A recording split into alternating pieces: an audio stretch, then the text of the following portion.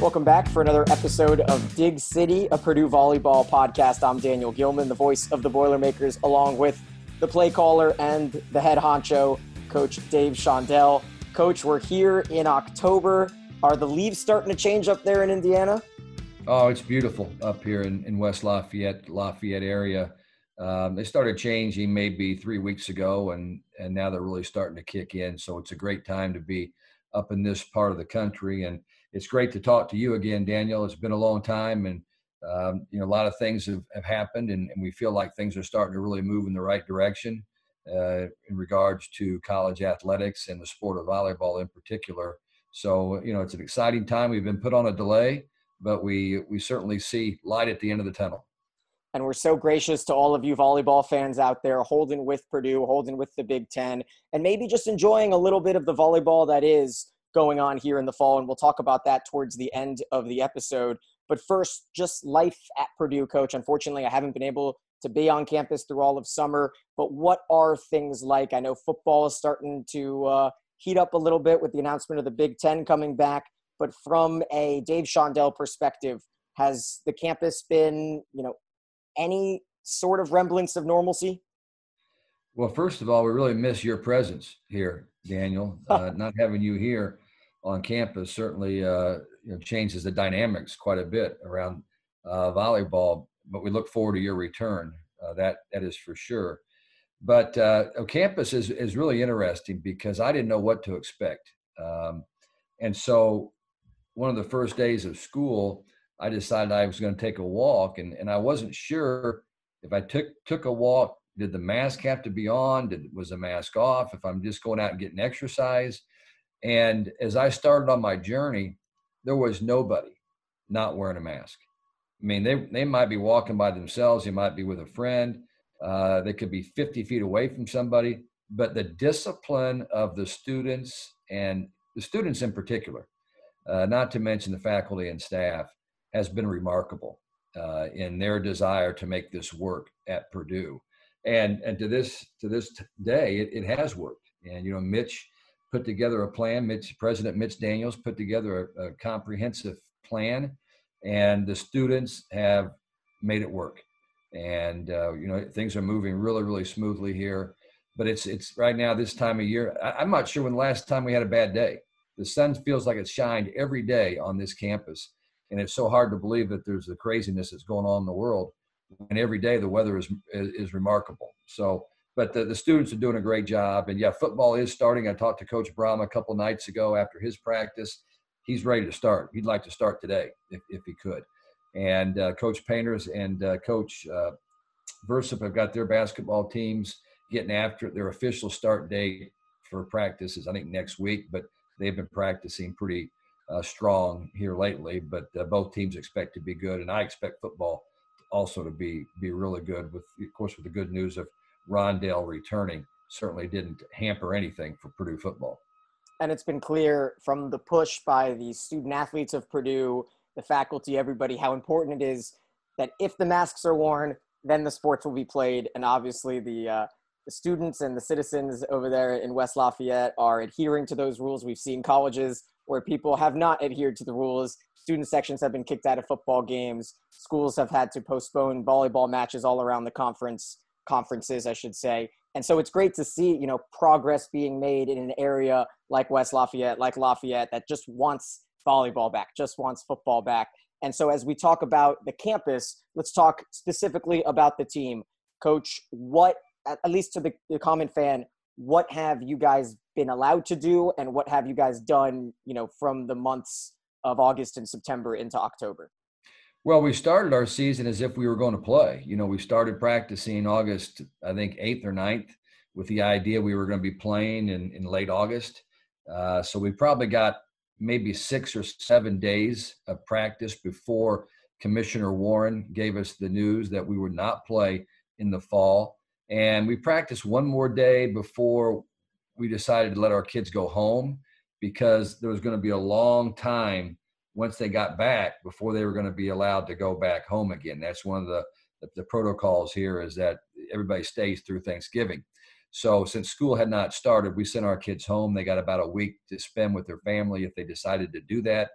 And since they've been back, we've been going 8 hours a week, which means 4 hours in the gym, 4 hours in the weight room for a while. And then about a week and a half ago, we started going to the regular 20-hour a week, which is the max that you're ever allowed to have.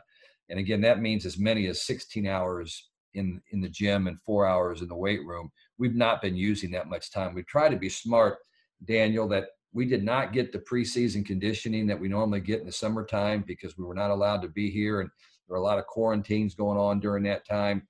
So we're behind the curve, which is why it's a great thing that we're not starting on a regular time for volleyball. It just would not have worked.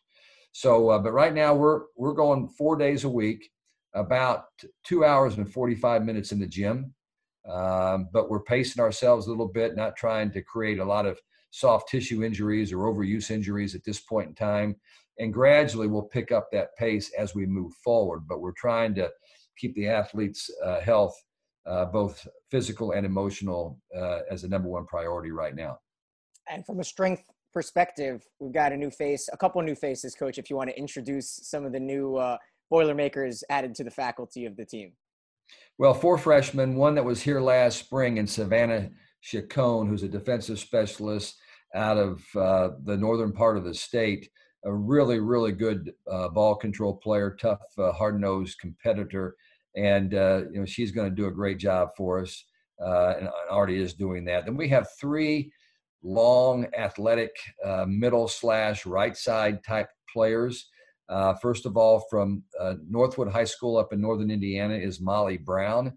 And Molly is 6'1" and probably has been the most pleasant surprise in camp right now. We knew that she was athletic and we knew she was disciplined and very, very coachable, but she's gone beyond what our expectations were. 6'1", but her wingspan is 6'6.5". So that's really long. And she is not doing a nice job and gets up quick in the middle and gets her hands on the ball a lot while blocking. So she's ahead of where we thought she would be.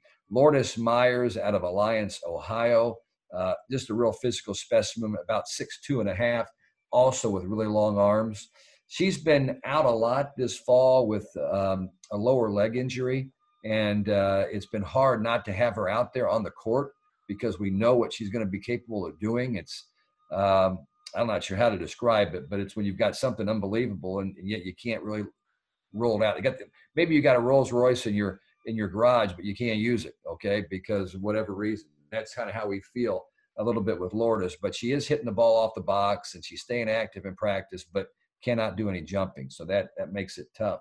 Then our final freshman is Taylor Trammell, who I believe is going to be one of the premier blockers in our league at some point in time. I don't expect that to happen overnight, but she has some great natural blocking tendencies. She's almost 6'2", really long arms, big hands, all of the tools you'd like to have for a blocker. Offensively, she can be really, really good. She's got to get off the floor quicker. She's a little slow getting in on running the quick offense that we like to run. So we're working really hard with her on that. She's out of Lexington, Kentucky. But our 4 freshmen are getting along great.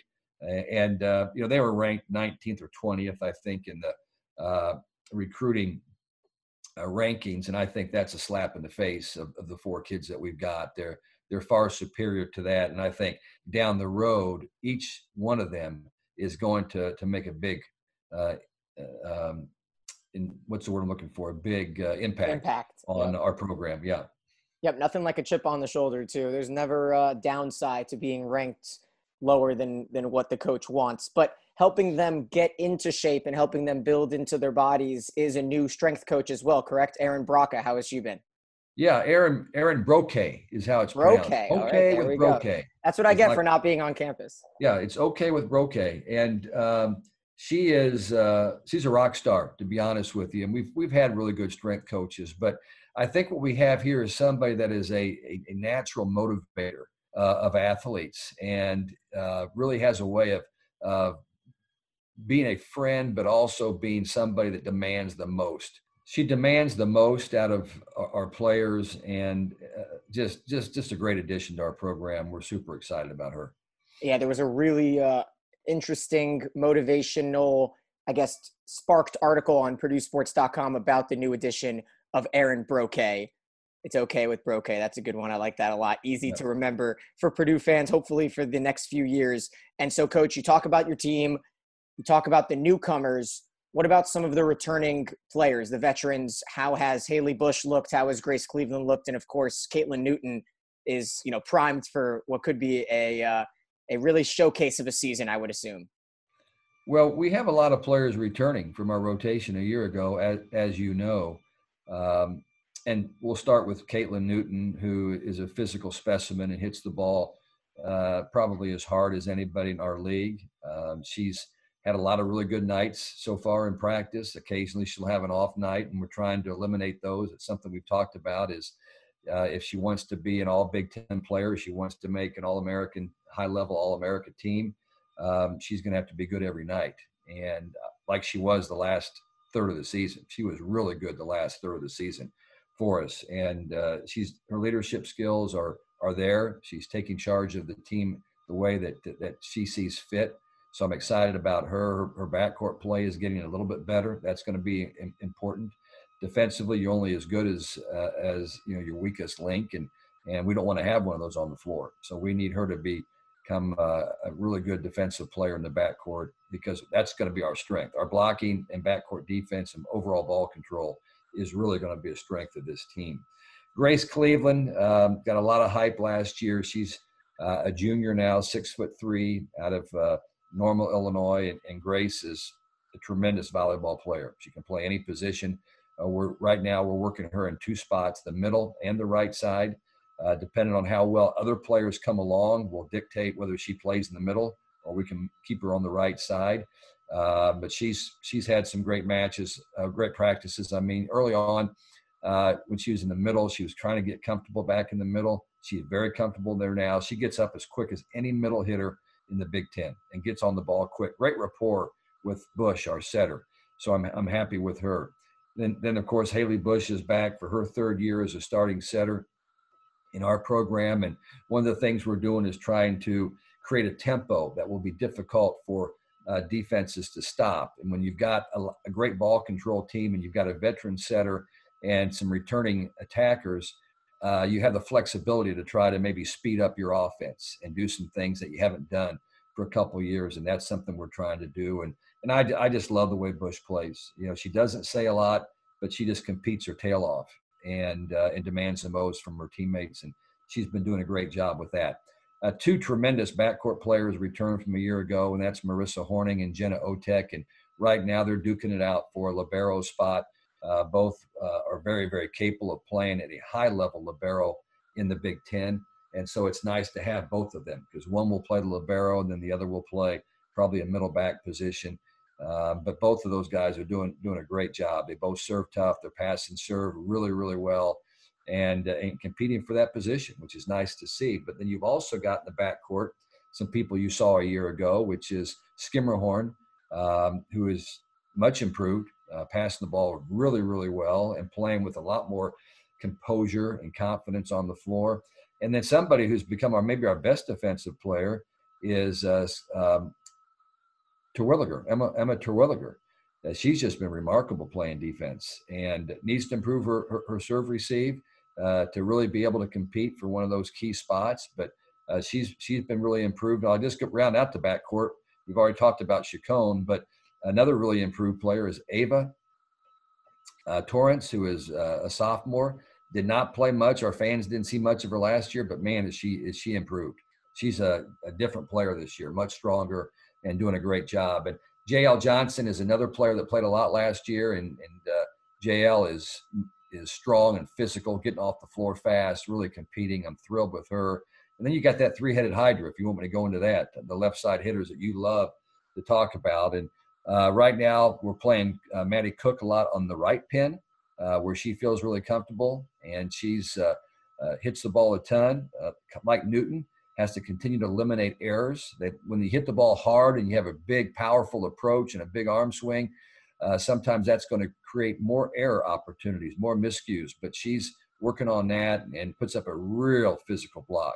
Maddie Chin, another player that's really, really took off during the offseason. Chin DeWin is just crushing the ball right now. It's gotten a lot quicker in her approach and playing with a lot of confidence. And of course, the gal that started most of the time in that L2 position last year was Emma Ellis, and Ellis continues to get better at a steady pace and doing a tremendous job. But I think I've covered about everybody except our setter, and that is Meg Renner. And Meg was a redshirt a year ago, and then during the spring she tore her knee, and so she's just now getting back to where she's practicing about every other day. But another real physical specimen, a 6'1" setter that can block and do some things at a high level. So if I forgot somebody, boy, I really apologize, but that's going through it pretty quick.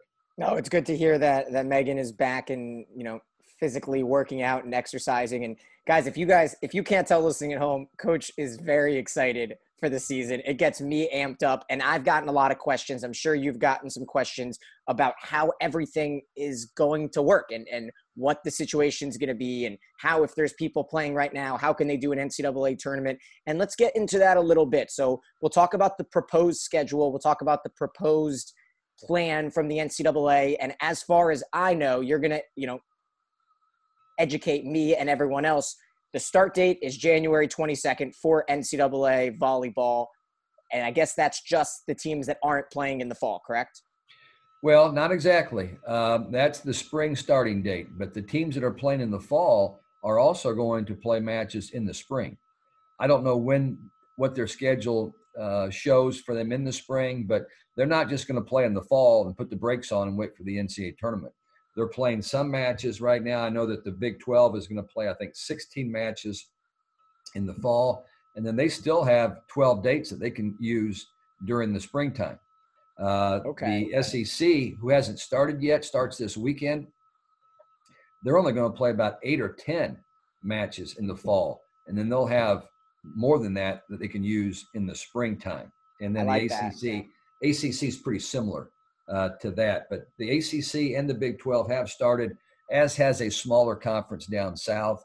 And then the SEC is going to start this weekend with volleyball. But as you mentioned, our Big Ten coaches, we met yesterday and had a really productive meeting with all 14 head coaches and the SWA from Ohio State, who represents our group to the administration. And then also some of the Big Ten big shots were on that call. And John Cook, we had a lot of really good ideas and proposals, but John Cook, I think, is responsible for coming up with a plan that we all agreed on. And the Big Ten officials also liked it quite a bit because it cuts down costs significantly, which is a big factor as athletic departments right now are struggling big time to find the funds to continue. And it also it's a healthy way to go about doing things versus what we've been doing in the past. And the schedule will look like this. Everybody will play 22 dates. But instead of the regular schedule where you might go to Penn State and play them on Friday and then charter to Rutgers and play them on Saturday and come back home, you're just going to play the same team at the same site twice. So we would go to Penn State and play them Friday. We'd turn around and play them on Saturday and then come home. And then maybe the next weekend, Michigan would come to Purdue and play us twice. And the next weekend, maybe Nebraska would come here and play twice. And then the next weekend, we might go to Wisconsin and play them twice. So what I like about that schedule is you're not going to different facilities and playing where possibility of infection is possible. You're not going to different hotels where who knows how well they're cleaning those particular hotels and things like that. And then if there is an infection, instead of having 4 teams, for example, if we go play Penn State on a Friday, Indiana's going to play at Rutgers, and then we're going to flip-flop. So there's 4 teams that potentially could catch an infection if you were all playing that schedule. But by doing it this way, if somebody's infected, there's just 2 teams. So there's a lot of really good reasons for that. Mostly, I think that it cuts costs down significantly, which is what our administrators are looking for. Still, you're getting 22 matches. There's 2 teams you're not going to play in the league. You're playing 11 teams twice. And so our Big Ten scheduler has promised us that he can make it competitively balanced so that the 2 teams you're not playing won't be the two weakest teams in the league, or they won't be the two best teams in the league. There'll be some balance to that, and so we look forward to that kind of a formula. So I think we've got a good plan. Our administration is all for it 100%, and we hope that somewhere around January 22nd, which is, as you mentioned, when the NCAA says that the Big Ten or the NCAA spring season will begin, we'll be able to go for 11 weeks, and then have about a week off before NCAA tournament play will begin, and that will only be a 48-team event versus a 64-team. So making an at-large appearance in the NCAA tournament just got twice as difficult for anybody in the country, because there's going to be only half as many at-large teams selected. Coach, I like that a lot, and I'd love to hear what all the fans think. You can go ahead and tweet us, Dave Shondell, at Daniel Gilman, at Purdue VB, because to me, that turns it into a little bit more like baseball, right? Where you get into a series with every team. That second match of the series, you can use adjustments from the first match. Kind of reminds me of when we played Michigan back-to-back last season. Now, obviously, there's a little downside to that last year when you don't have that against every team. But now when there's an even playing field and everyone plays each other twice, what kind of strategy do you foresee getting thrown in there where there is familiarity, but then you really can use adjustments from the night before to then play again the next day? Yeah, what I really like about it, Daniel, is one of the hardest things for teams to do is to prepare for two Big Ten teams on the same weekend. So if we were going to play Minnesota on a Friday, we'd have Wisconsin on a Saturday. Two teams ranked in the top 10 or 15 year after year, and you have to be ready to play both of them. So as a coach and as a team, you're watching so much tape, and it's just a stressful situation. And I like the opportunity to try this, to see if we can just spend all week preparing for one team and then play them, and then turn around and make the adjustments, but not reinvent the wheel to play somebody else, but just make some adjustments for that team based on what happened the night before. I think that takes a load off of the players and also off the coaches. And one of the biggest concerns our Big Ten coaches have had in the past is the compression and just the stress and the duress that is put on our players playing this level of competition, for 10 straight weeks. Now we've eliminated the non-conference. We haven't mentioned that, but there'll be no non-conference play. So you're not dealing with what's happening with these schools non-conference. Are they following the same protocol? Are they testing every day? What are they doing? What's their facility going to look like if you go and play at their place? So now we're going to be safer that way. We got 11 straight weeks. We get a week off in between the end of our season and the start of the NCAA tournament. And every one of our Big Ten coaches was very, very happy with that particular schedule. And I just hope that our administrations will put a stamp of approval on it so we can start making hotel arrangements and get a schedule out here as fast as possible. And not to mention all the Big Ten broadcasters listening. Now we only have to prep for one team as opposed to two. So that's obviously, I think this year it's worth a shot, and we'll see how it goes. It's kind of like, one of the coaches on the call asked about, do we want to propose playing spring every year? Because there's some real advantages to not playing in the fall. The disadvantages in the fall is you don't have enough time to train your team. They show up, and in 2.5 weeks, you've got to go play somebody. That's not enough time. And then plus you're competing with football all the time for exposure on TV, which is why, as you know, women's softball gets incredible exposure because there's nothing else going on at that time. And so we've had some coaches that have always promoted moving the sport. And so we're going to wait and see how this goes first before we determine if that's going to be something that we want to do, or if it's even a possibility. The same thing with the schedule, playing the same team twice. Are we going to like that when it's all over, or are we not going to like it? And, we won't know until we try it. And then one last piece of that puzzle, you mentioned the, elimination of 16 at-large teams from the NCAA tournament. You also have to consider the same with college football this year. Not playing non-conference teams kind of takes away that comparison that, a Pac-12 bubble team against a Big Ten bubble team, and they've only played their own conference. How do you think that might factor into the committee's decision? Well, the RPI is out the window. because you can't compare, conference to conference. I mean, you can, and I think that favors us. They have to compare it. I think they're going to go back and they're going to look at the history. How many teams consistently from the Big Ten and the SEC and the Big 12 and every conference down the line have gotten into the NCAA tournament? And if you consistently have had 8 teams, 5 of which would go to the Sweet 16, you got a pretty good chance of getting more teams than anybody else in the tournament. And so we know our hands are full, and there'll be less. I think traditionally we've had. I think last year we may have only had 7 because Ohio State didn't get over 500 last year and they couldn't get in. But consistently 8 or 9 teams from the Big Ten. We won't have 8 or 9 teams, but I like to think we can get 6 or 7 from the Big Ten because the league is just going to be dynamite next year. And I think there'll be at least 7 teams worthy in the top 48. So let's change subjects for a little bit here, Coach, and talk about the volleyball that is happening. There's still high level, great teams on national television playing some volleyball here in the fall.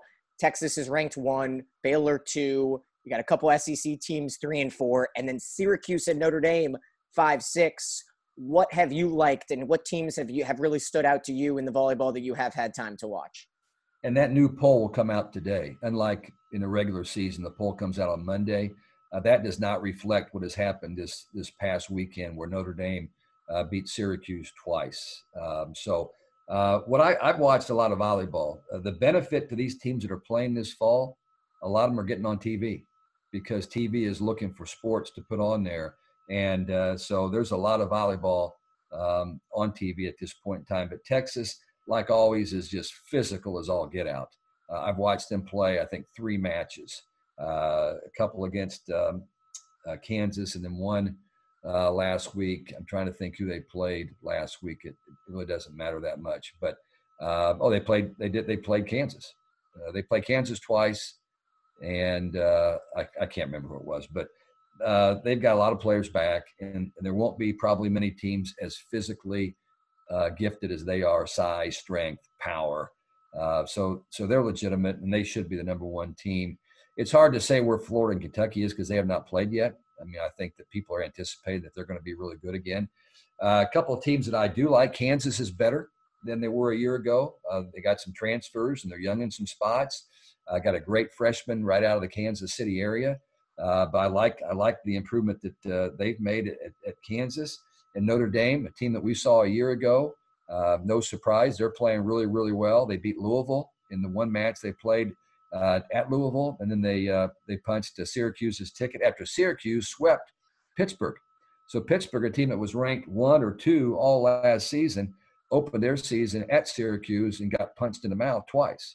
So that probably a good wake-up call for that squad. And Syracuse is better than they've been probably forever. This is probably the best team Syracuse has ever had. Former Louisville coach Leonard is one of my favorite coaches, and he's got it going right now at Syracuse, although they did get beat by Notre Dame twice after beating Pitt twice. But they're legitimate, so they'll be pretty good. But it's been fun to watch and get a chance to see what some teams are doing and why they're successful and maybe why they're not. I've watched a couple of teams whose ball control was really bad.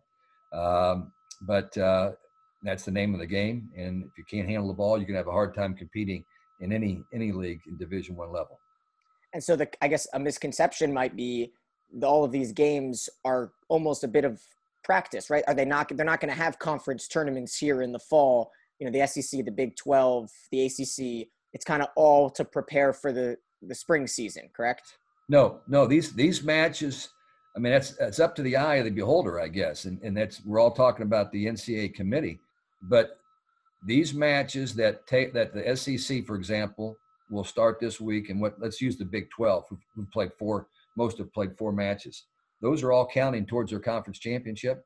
Those are all counting, towards where they're going to stand in that conference, which at the end of the day, I think is what the committee will look at. They're not going to take a team that finishes 7th in the Big 12 and put them over a team that finished 4th because they lost most of their matches in the first part of the season. I think they all count. If I was coaching in the Big 12, I would definitely be playing to win. It wouldn't be a play day. But there's no conference tournaments in the fall, as far as I thought I had read that there might be one in the ACC, but I don't know. We're just trying to get our situation straightened out in the Big Ten. Yep. And so as we wrap up this episode, Fifth Set with Shondell time, let's go around some familiar faces here, because there's a new league in America. It's called Athletes Unlimited, and they've had volleyball, softball. I believe they're doing a couple other sports as well, lacrosse, gymnastics, maybe some rinklings of, and it's a great opportunity for a lot of professional sports in women's, the area that women want to play in America. And so we've got Val Nickel and Sheridan Atkinson playing in this league in America in Nashville. And that starts, I believe, next week. Or I don't know when this is going to be airing. A little further down the road than that, because Val is still right here. Val's our volunteer coach at Purdue right now. Val Nickel, who's been playing in Europe for the last 4 or 5 years and has had a great career, just kind of got tired of being away from America and her family. And so she looked at this opportunity to play in Nashville. And it's a fairly short season in Nashville. I'm going to guess it's maybe 2.5, 3 months long. I may be off a couple of weeks on that, but she's going to set on a team down there. And it's a unique concept. They don't keep the same team.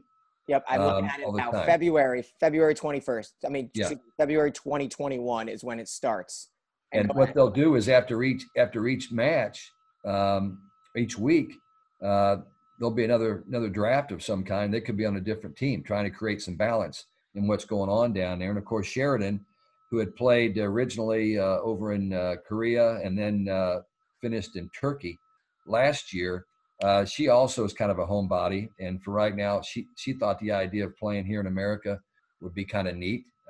And so she'll be one of the elite players in that league, no doubt about it. And after watching Val compete for us in practices, playing against our people, she's going to be pretty doggone good in that league too. So I'm excited to see how that works, and I'm hoping that it will go. There's some big money people that are involved right now, and it's unique because they're playing it in Nashville. Every match will be played in Nashville, and I'm just hoping that that fast-growing populous community with a lot of money will get out and support women's volleyball and make that not only the first year for that in the last year, but hopefully it will be a successful venture.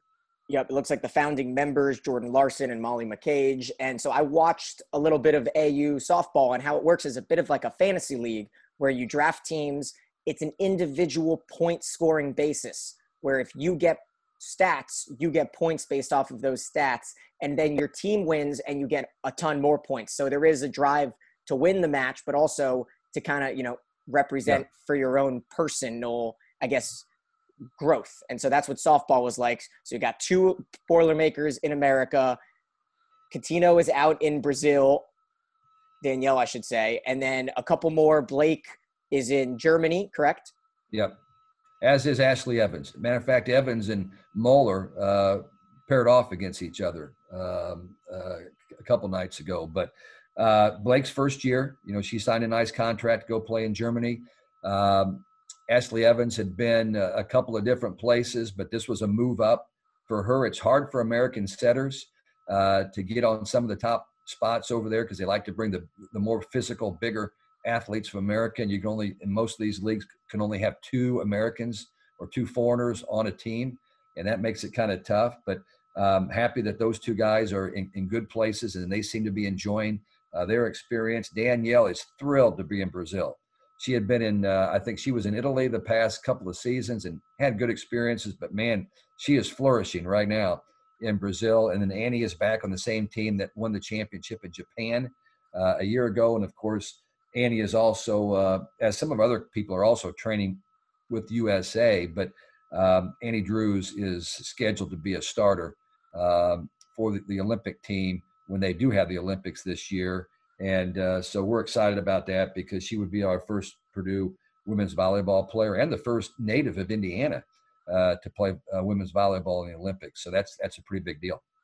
Yeah, that's going to be exciting. I believe the Olympics just got moved back almost exactly a year, so it should be about a late July start time. So that's something that I am very much anticipating, as I'm sure all, sports fans as a whole are looking forward to. But so how has, last couple questions here. I didn't get to talk too much about Val as a volunteer assistant. How has she been able to help improve some of the youngsters on the squad?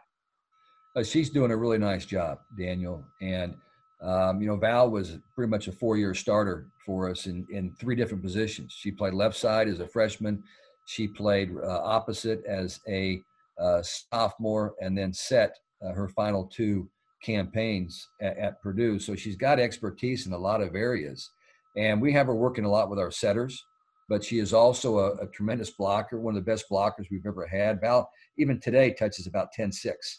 And not that she's an old woman or anything, but she's actually probably in the prime of her life. But she was a little surprised when she got jump tested the other day and was up that high. But she's a great blocker. And I think she's really coming into her own as a coach. That's what she wants to do. That's why one other reason why she gave up playing over in Europe to come back here and spend some time with us, and then also try to make one of these USA pro teams, which she did. So she's got a great situation, and we're just trying to help her on her course of being a great coach. But she's doing a really nice job. Our players like her. But the other advantage we have is that your volunteer coach can play. And with Renner coming back from an injury, we knew we needed to have another set of hands in the gym, and to have an All-America setter come in and run your second unit, whether she's setting or whether she's hitting or whatever it might be. It's been a real benefit for us. And so she's bringing a lot of positive things to the table. Fantastic. Coach, it's always great to catch up with you. I look forward to doing it again, and I'm sure all the Purdue fans listening are just filled with anticipation for the start of this season. But nonetheless, just hearing some updates and some news has to get some goosebumps arising among volleyball fans around the Big Ten. Well, we feel for our fans and certainly appreciate them, and know that at this point in time, we don't know what the result will be. Will they let fans come in by the time it gets into mid-January? I am hoping that with the efforts of football and men's and women's basketball, that a lot of the details and some of the kinks will be worked out, so that by the time volleyball starts, we might be able to get half of a gym or 25% of a gym full, because I know that our players will enjoy playing in front of our Boilermaker fans. All right, Coach. Have a great day. Thanks so much. Thank you. Great show, Daniel. Absolutely. I'm Daniel Gilman. He's Coach Dave Shondell. This is Dig City, a Purdue Volleyball podcast.